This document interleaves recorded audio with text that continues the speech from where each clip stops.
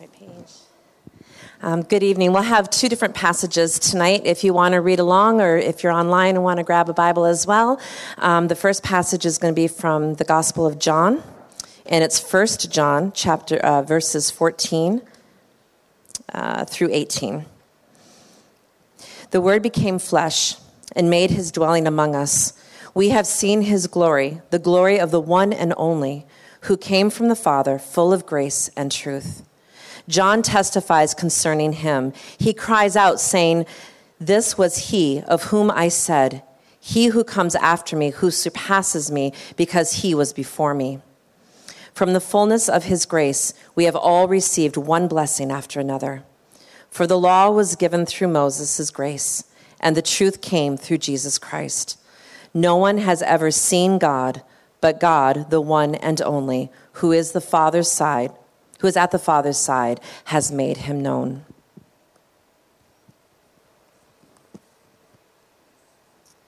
And the second reading comes from the book of James, again, chapter 1, starting in verse 19. My brothers, take note of this. Everyone should be quick to listen, slow to speak, and slow to become angry. For man's anger does not bring about the righteous life that God desires. Therefore, get rid of all moral filth and the evil that is so prevalent, and humbly accept the word planted in you, which can save you. Do not merely listen to the word and so deceive yourselves. Do what it says. Anyone who listens to the word but does not do as it says is like a man who looks at his face in a mirror, and after looking at himself goes away and immediately forgets what he looks like. But the man who looks intently into the perfect law that gives freedom and continues to do this, not forgetting what he has heard, but doing it, will be blessed in what he does. If anyone considers himself religious and yet does not keep a tight rein on his tongue, he deceives himself, and his religion is worthless. Religion that God our Father accepts as pure and faultless is this: to look after orphans and widows in their distress, and to keep oneself from being polluted by the world.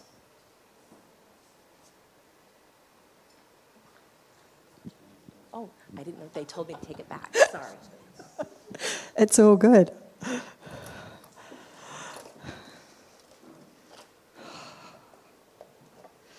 Kia ora koutou.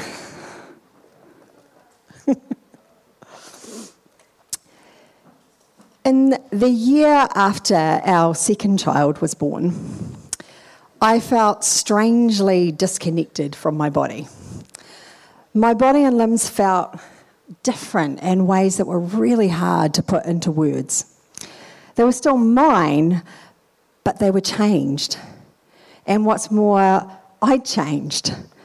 I thought and felt differently about things that I thought I'd previously understood. And I remember on more than one occasion looking in the mirror and wondering, who even is that person staring back at me? Are they still me?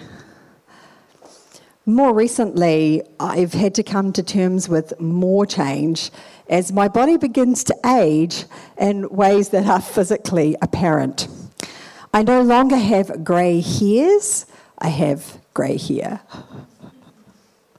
My eyesight has deteriorated to the point where I don't just need reading glasses, I have glasses all the time. I can't read clothing labels or food labels, which is kind of important. The temptation to contemplate physical changes and shifts as some kind of measure of my internal worth is a hard thing not to fall prey to. In her book, Embracing the Body, Tara Owens notes that a sense of disconnection between our thinking self and our physical body is actually quite common for people. Most people struggle on some level with the knowledge that inadequacies that they perceive in their physical body don't match what they know or consider themselves to be in their mind. We can find ourselves thinking of me or I, this core self, as somehow separate from our physical bodies, our body that walks and sweats and talks and farts and burps and breathes. Owens goes on to say this: when I'm lost in thought at a coffee shop, unaware of the mug of tea in my hands, or when I'm caught in a good book, so disconnected from the physical object in my hands that my husband needs to literally take it off me in order to get my attention. Those are the times when I'm fragmented, gone astray, and in need of being found by the one who is bringing every part of us together into a whole. The whole is me, the me as I was originally designed, envisioned in the eyes of God. It's also the whole of a part, a functioning, vital part of the body of Christ. The larger whole needs me to be whole in order for the entire body to function, to be complete and healthy.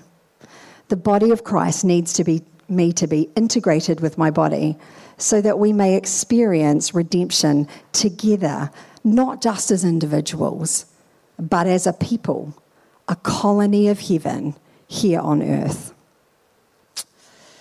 From the beginning of the story of creation in Genesis through to Revelation's conclusion, we find a picture of God who is present, God who is active and is concerned for matter.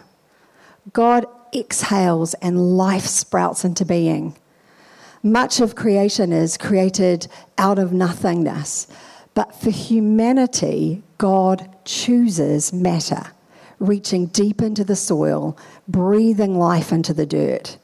God is concerned for and present in creation.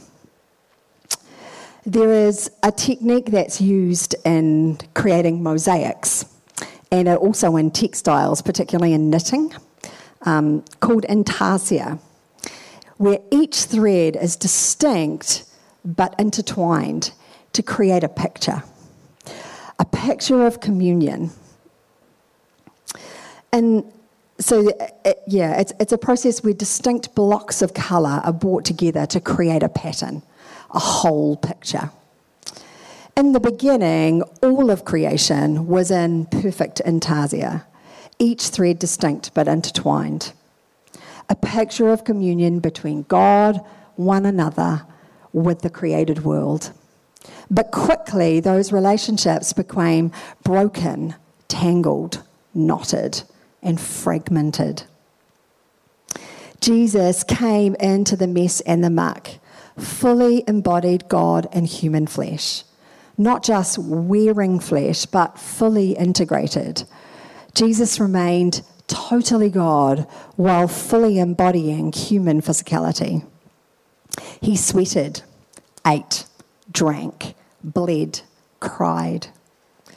He also experienced the full range of human emotions: sadness, joy, disappointment, betrayal, anger. A perfect intarsia. The story of Scripture is a story of God who longs for creation to return to that perfect intarsia.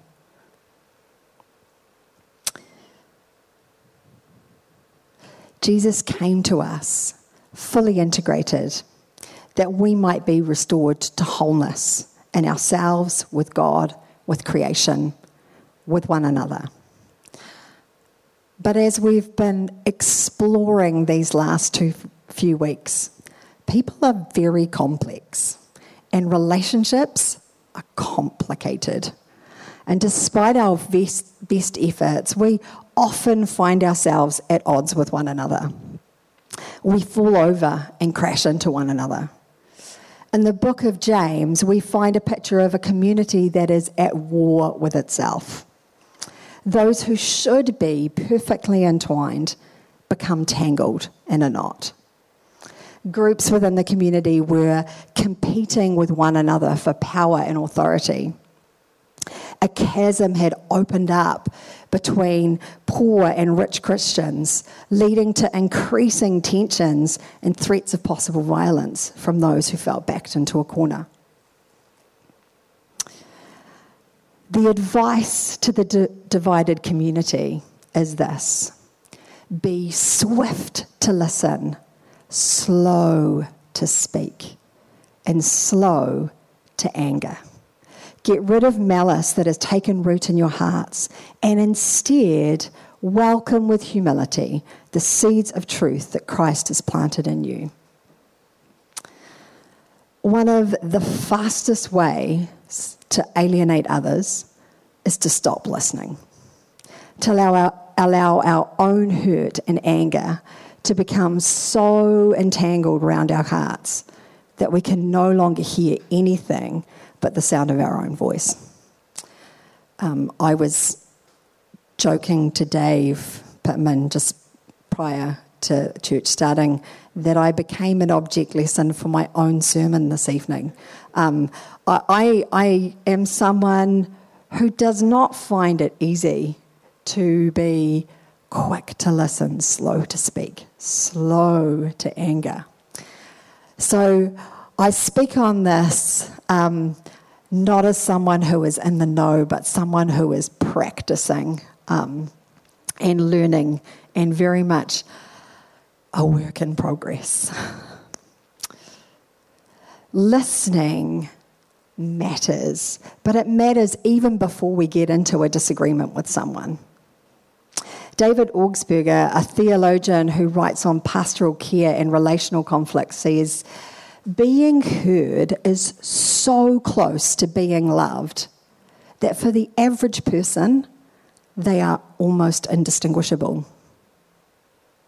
Being heard is being loved. In the Gospels, we see countless examples of Jesus choosing to slow down and listen, even when others around him were very eager to keep moving along. Jesus was consistently, physically and emotionally present with those he came into contact with. Listening is essential to being deeply present with one another. When we don't choose to listen, we can fall into the trap of writing our own internal dialogue about what's happening. It's another thing we've been talking about over the last few weeks. When James encourages the community to be quick to listen, the words he uses communicate a sense of urgency. One commentator suggests that we should read his words as, hurry up and listen. When we don't hear one another, things can go sour really fast. And the quicker we stop and listen, the better. When I was working toward my undergraduate degree in theology, I spent a lot of time in libraries, which is not really ironic, but my husband is a librarian, so I still spend a bit of time in libraries. One particular afternoon, I was studying late, and I had organised for my then boyfriend, Jacob, to come and pick me up on his way home from work. And it was before the days of cell phones, so he wasn't able to text me and say, I'm here, pack up and come out. So he had to come in and find me in the library. So he arrived and he came in to look for me. And when he found me, he looked really agitated. And I could tell that something was wrong. So I asked him, what's up? The librarian's following me. They think I'm going to steal something.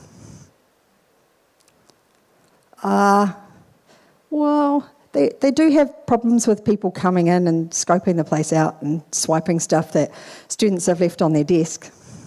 Nah, it's because I'm brown.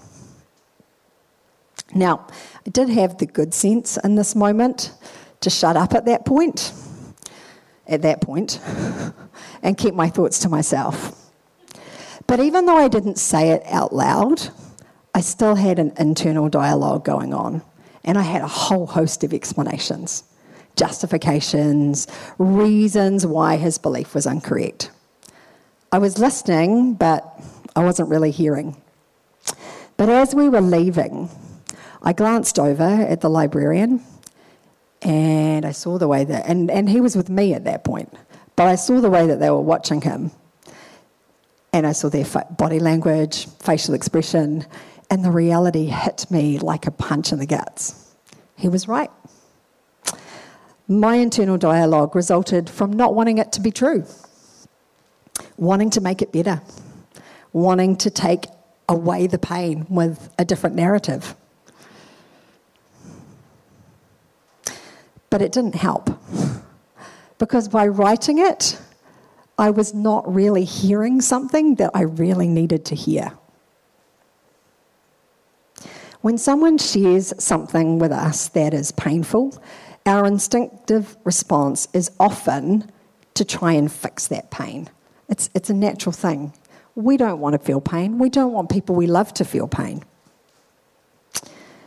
And so we deflect it, minimize it, explain it. But when we respond in that way, we don't actually fix the pain.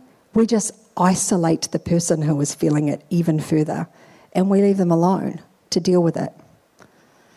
When someone shares something painful with us, they don't need a Band-Aid, they need connection. In the words of Brené Brown, rarely can a response make something better. What makes something better is connection. This is something that Jesus clearly understood. When we fail to hear someone's pain continually over time, it erodes trust in that relationship. And soon enough, it won't be the one thing that you are not connecting over. It'll be everything. Listening is more than just hearing another person's perspective. Listening decenters our own narrative. It centers someone else's experience. Listening recognises that we don't know, see, or understand everything. James's words are as true today as they have ever been.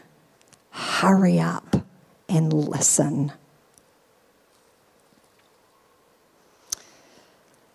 James's advice to this divided community is not just simply listen, but to listen swiftly and speak slowly. But swift and slow does not equal silence. It does mean listen first. Listen deeply. Listen openly. Listen humbly. Listen to understand. Then speak. And if appropriate, express anger. So slow is not never, but how slow is slow? It's a hard question to answer, but one thing I am sure of, I'm pretty sure that slow to speak is definitely slower than waiting to the end of the sentence quite impatiently so that we can say what we want to say. But outside of that, determining how slow we need to be is determined by how well we've understood and heard the other person. Slow might mean minutes, or hours, or days, or weeks, or months, or years. Slow isn't determined by our impatience, but by how deeply we've been able to connect with someone's story. And when there is an imbalance of power in the relationship, the timing should always be determined by the person who is most vulnerable and has the least power. James also encourages the community to be slow to anger, not to never anger, but to be slow. And like I said, this is a thing I struggle with. Anger is not evil or wrong. Anger is an indicator. It tells us that something is wrong. And we need to listen to it, to assess it humbly and honestly as we are able, to listen to what it's telling us. It might be saying, 10 years ago, someone betrayed me terribly and I have never gotten over it. And I'm fearful of being hurt and betrayed again. Or it might be saying, I'm tired and hungry and I need sleep and food. True story. It might be saying, I feel hurt or disconnected or confused or frustrated or disappointed. Or it could be telling us that a situation is wrong, unjust, unfair, or exploitative.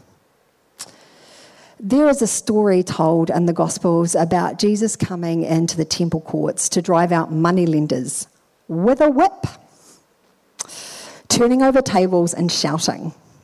And when you look at the story in isolation, you could be forgiven for thinking that this is a very sudden, explosive outburst. But when we look at it in context, it's clear that Jesus was well aware of what was happening before he arrived in the temple. He's responding to an accumulating picture of those in positions of religious power who were exploiting those most vulnerable in the society in which he lived. In particular, they were financially exploiting the poor. And as Jesus reaches a breaking point, he acts prophetically in righteous anger. Anger is an indicator. Acting out of anger without investigating what it's telling us is unhealthy and destructive. But feeling the anger is not really the issue. The issue is, what do we do when it comes?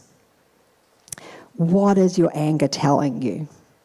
Is it a reminder of a long buried hurt, disappointment, fear, guilt? Is it recognizing injustice? There's a kid's book about emotions called Arahazue, which talks about feelings as being energy in motion. It's a kid's book, but highly recommended for humans of all ages, honestly. Anger is energy in us, and we need to listen to what it's telling us. If we cannot listen to what is happening within ourselves, we won't truly hear others. We need to hurry to listen to ourselves so that we can listen to others well. In order to listen with humility and openness, we need to acknowledge and accept the feelings that we are feeling, own them, investigate them, and where appropriate, express them. Otherwise, they become, as Brett spoke about last week, an iceberg floating under the surface of the water. Swift and slow does not mean silent. It means listen first to ourselves, to others.